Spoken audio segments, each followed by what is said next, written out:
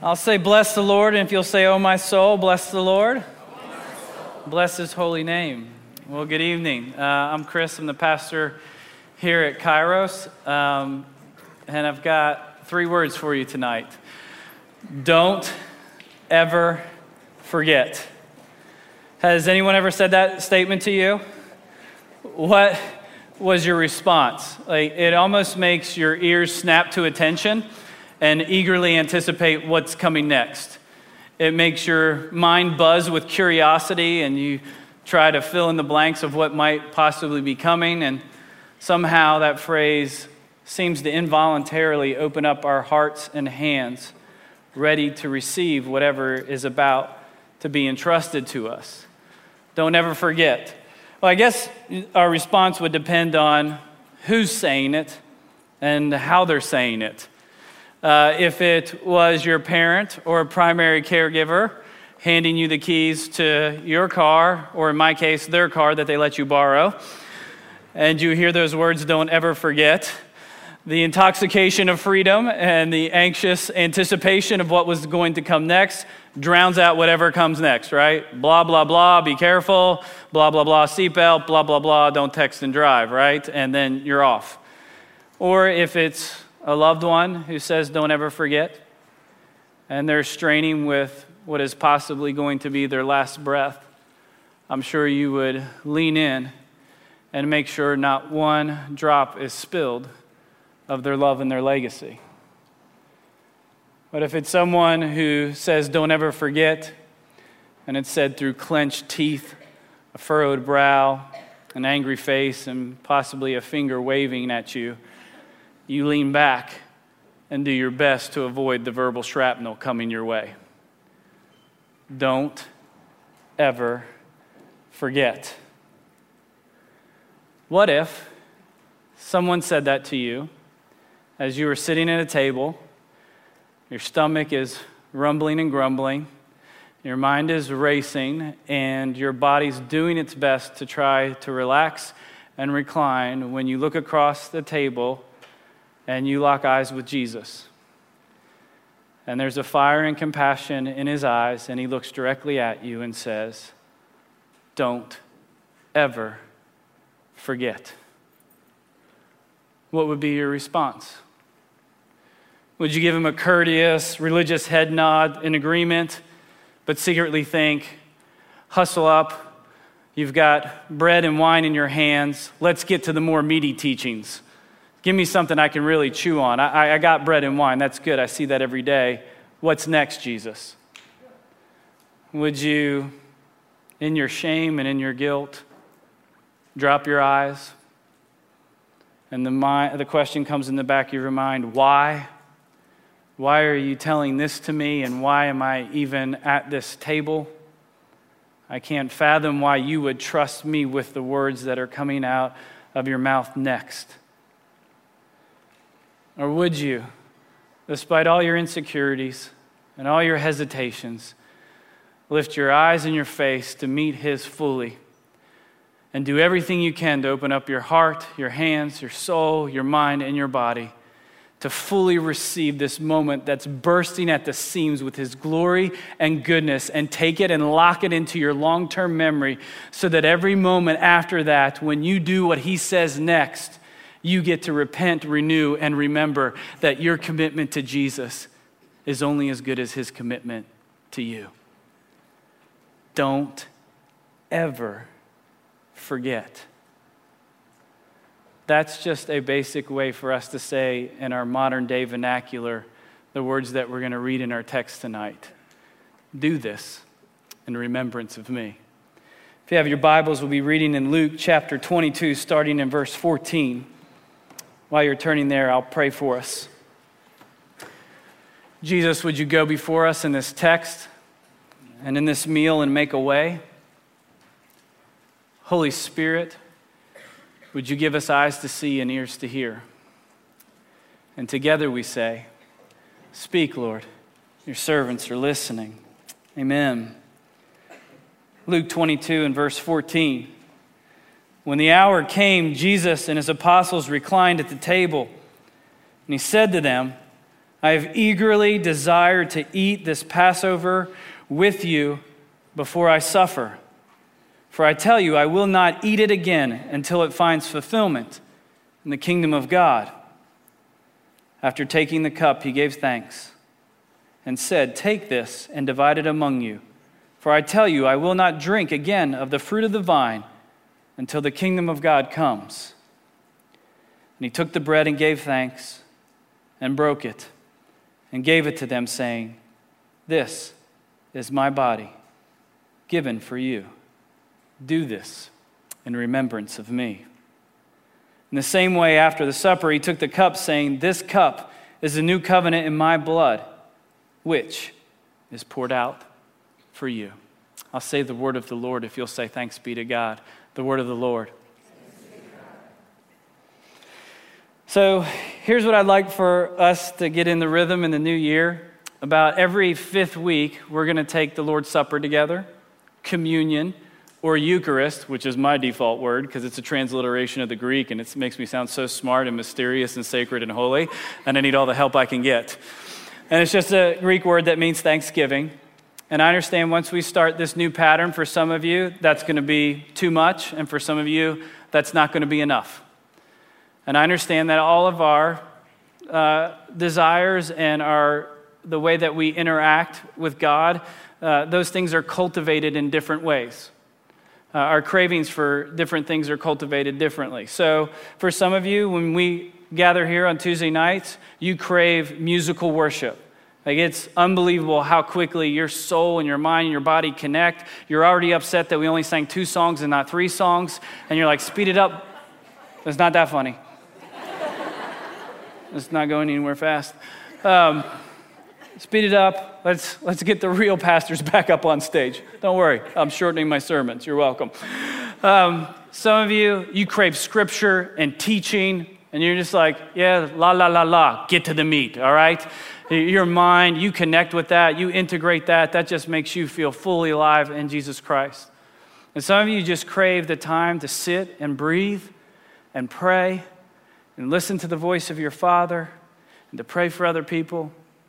And some of you, the biggest thing that you crave afterwards is just being able to connect with someone, to say hi and have your faith strengthened by understanding that there's a community of your brothers and sisters who have your back.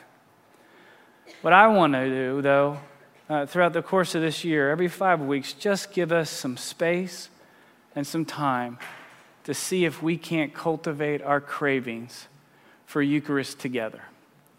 I wonder if we don't practice it enough that maybe our desire will match Jesus' desire to share this meal with you. We just read that in the text, right? Jesus sits down with his disciples and says, "I have eagerly desired to eat this meal with you." So he's got a heavenly longing, a holy craving, and a divine desire to sit down and give them a holy and holistic way to make sure that they can keep what is primary at the center and circumference of their faith: his life, his death, his resurrection, and his return. And if you think about it, Jesus has access to all the words in the universe, and yet he chooses this to be the sign of how we will remember him. Or as N.T. Wright says, esteemed New Testament scholar, he could have given them a theory. He could have given them a sacred scriptural text, but instead, he gave them a meal. And tonight, we'll partake of that meal together. Now, we're still figuring out the best way for our family to share this meal together, all right? Now, it is the bane of my wife's existence to try to figure out, we have a family of 6, how to provide something that's nutritious and the kids will actually eat, okay? It's in my job description as husband. I eat it and smile and say I loved it regardless of my personal preferences, but I have cultivated my cravings. Let's stop right there. But I love my wife, and so she's just frustrated. We're trying to figure out something besides just cheeseburgers that makes everybody happy, and even then Maggie wants a hot dog. So that's a family of 6. Now let's try to figure out for our family of 600 how we're going to decide to take Eucharist together. Now, we've been on this journey. For those who've been with us before, we've tried lots of different ways. The first way that I fell in love with, because I was really hardcore legalistic, is I wanted to use matzah crackers as the bread because it's Jewish unleavened bread. And I'm like, yes, I will hold fast to your truth, dear Lord. Those things are nasty, okay? And Jesus don't like nasty. They break apart, crumbs go everywhere, and then there's something very, I don't know, I can tolerate a lot of profane things in the midst of sacred things. I can't tolerate your crunching. And it's just too distracting for me. So I'm a younger brother, don't cause me to stumble and sin. So then we decided, well, let's just use bread, okay?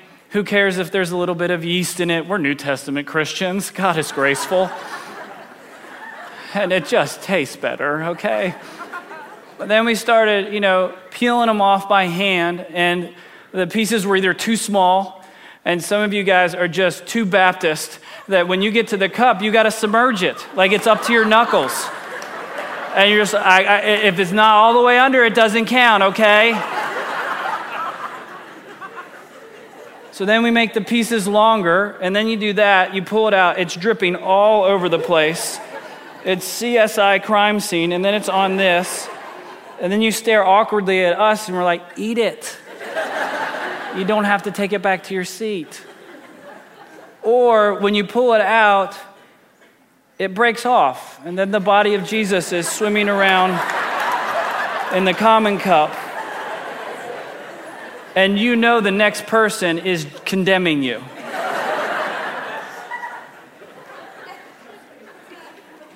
So we have arrived at the wafer, okay? The wafer's getting applause, great.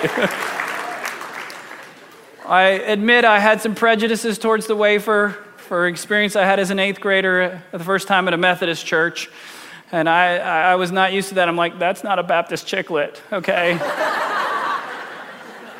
I don't know what that wizardry is, but it tastes like nothing and it's melting on my tongue. It can't be safe. So if you've never experienced that before, get ready. The Lord is going to surprise you, all right? But this is flour and water, pressed, okay? And we'll take this, and when it's handed to you, the leader will simply say to you, the bread of heaven. It's how Jesus referred to himself as the bread of life, and we know that he's the Son of God come down from heaven, and his body was broken for us. And then we'll dip it into the cup. You only have to go halfway, Baptists, halfway. Okay, take it out. They'll say the cup of salvation, and then you can take the Eucharist. Now, we've gotten to that point, and so there's also, again, family our size, people have different preferences. So also, if you come up, here is single serving. If you need a gluten-free wafer, if this much flour sends you into anaphylactic shock, we want to know, we like our gluten-free people. And then there's also a single serving of grape juice. For those of you who just go, Chris, it's just too much dipping and touching and germies. So I need my own single serving. So those are there for you. They're all sanitized, sealed. No one's touched them that I know of. I don't know if that's humanly possible, but we'll lie to you. There's also hand sanitizer at all the ends of the bleachers for when we come forward for that stuff, if it bothers you. I'm not condemning you. I'm glad you're at the table. This is non-alcoholic wine. So that's for my brothers and sisters who are in recovery and those of you who just choose to abstain. But if even that's too much, then that's grape juice. Feel free to take that. Even if you do the single servings, please just take your time, open them up, and have it while you're in the presence of the leader. Again, they'll say to you, the bread of heaven. And tonight we're going to add this caveat after they say the bread of heaven, don't ever forget. And as we hand you the cup of salvation, we'll also say, don't ever forget. Now, I love coming forward to take communion. I like getting up out of my seat. There's something priestly and holy about receiving it from someone else. And it can seem kind of weird. You're going to be jockeying for position. You'll figure out how to get there and get back. It'll just happen. But sometimes when you get to the table, all of a sudden the holiness and the heaviness of the moment comes over you. And I would encourage you to lock eyes with the person who's saying it. Because a lot of times our tendency is to avoid eye contact. You're like, this is too religious, too sacred, too weird. No, step into it and try to experience it for all it's worth. But I've noticed some of you who do that, once I lock eyes with you and say, the bread of heaven, you feel like you need to say something back to me, okay? If the silence is too sacred, too holy, and too much, and you feel like you need to reply, let me give you some suggestions. Amen is just fine, okay? You can say, thank you, Jesus. You'll notice that when I take communion, I cross myself. Why? Because I love using my body to remind me that I'm identifying with the life, death, and resurrection of Jesus Christ. Or maybe tonight, if you're willing, when someone says, the cup of salvation, don't ever forget, maybe you can just whisper back out loud, I'll never forget. Do this in remembrance of me.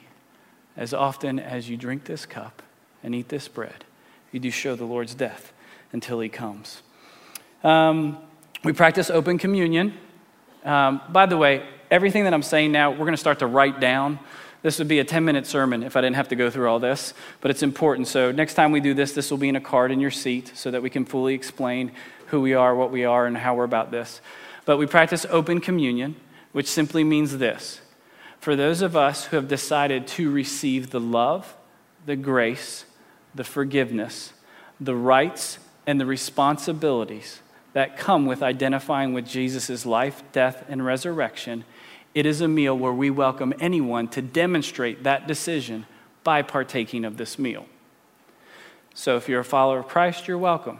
Hey, if you're new here tonight, if you're here and you're just considering the claims of Christ, if you're religiously skeptical, there is zero pressure to participate. You can simply watch. But if you decide, you know what? I do want to participate. Jesus has saved a seat at the table for me, and there's something compelling me. We're going to have our prayer counselors up front with the leaders at the tables. They'll be interspersed between each table, and they'll be there to pray with you. If you decide, hey, I want someone to walk me through how to actually receive that love, mercy, grace, and forgiveness. I want to be called a child of God because I've been adopted through Jesus' blood and sacrifice. I'm in. They'll pray with you, and they'll walk over with you for you to be able to participate in Eucharist. Our prayer counselors will also be there for my brothers and sisters in Christ who take 1 Corinthians 11:27 seriously, not to eat the Lord's Supper in an unworthy manner, and therefore drink condemnation on yourself. Now I understand it is the body and blood of Jesus is the only thing that makes us worthy.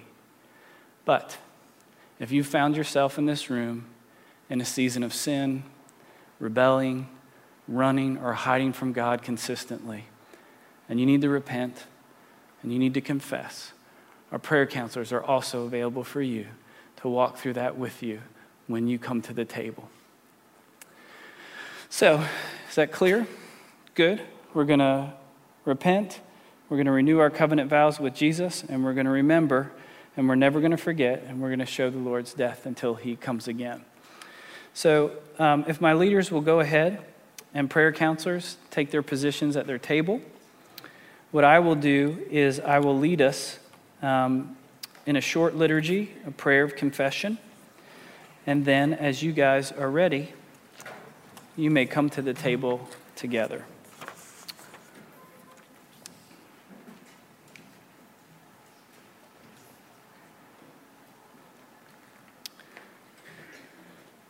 We'll do the first slide. Bless the Lord who forgives all of our sins. You guys are right on. This is going to be good. Almighty God, unto whom all hearts are open, all desires are known, and from whom no secrets are hid. Cleanse the thoughts of our hearts by the inspiration of your Holy Spirit, that we may perfectly love thee and worthily magnify thy holy name through Jesus Christ our Lord. Amen. Let us pray together. Nice. Most merciful God, We confess that we have sinned against you, word and deed, by what we have done and by what we have left undone. We have not loved you with our whole heart. We have not loved our neighbor as ourselves. For this, sincerely sorry, and we humbly repent. For the sake of your Son, Jesus Christ, have mercy on us and forgive us, that we may delight in your will and walk in your ways, to the glory of your name. Amen. The gifts of God for the people of God, take them in remembrance that Christ died for you. Feed on them in your hearts by faith and with thanksgiving. And don't ever forget.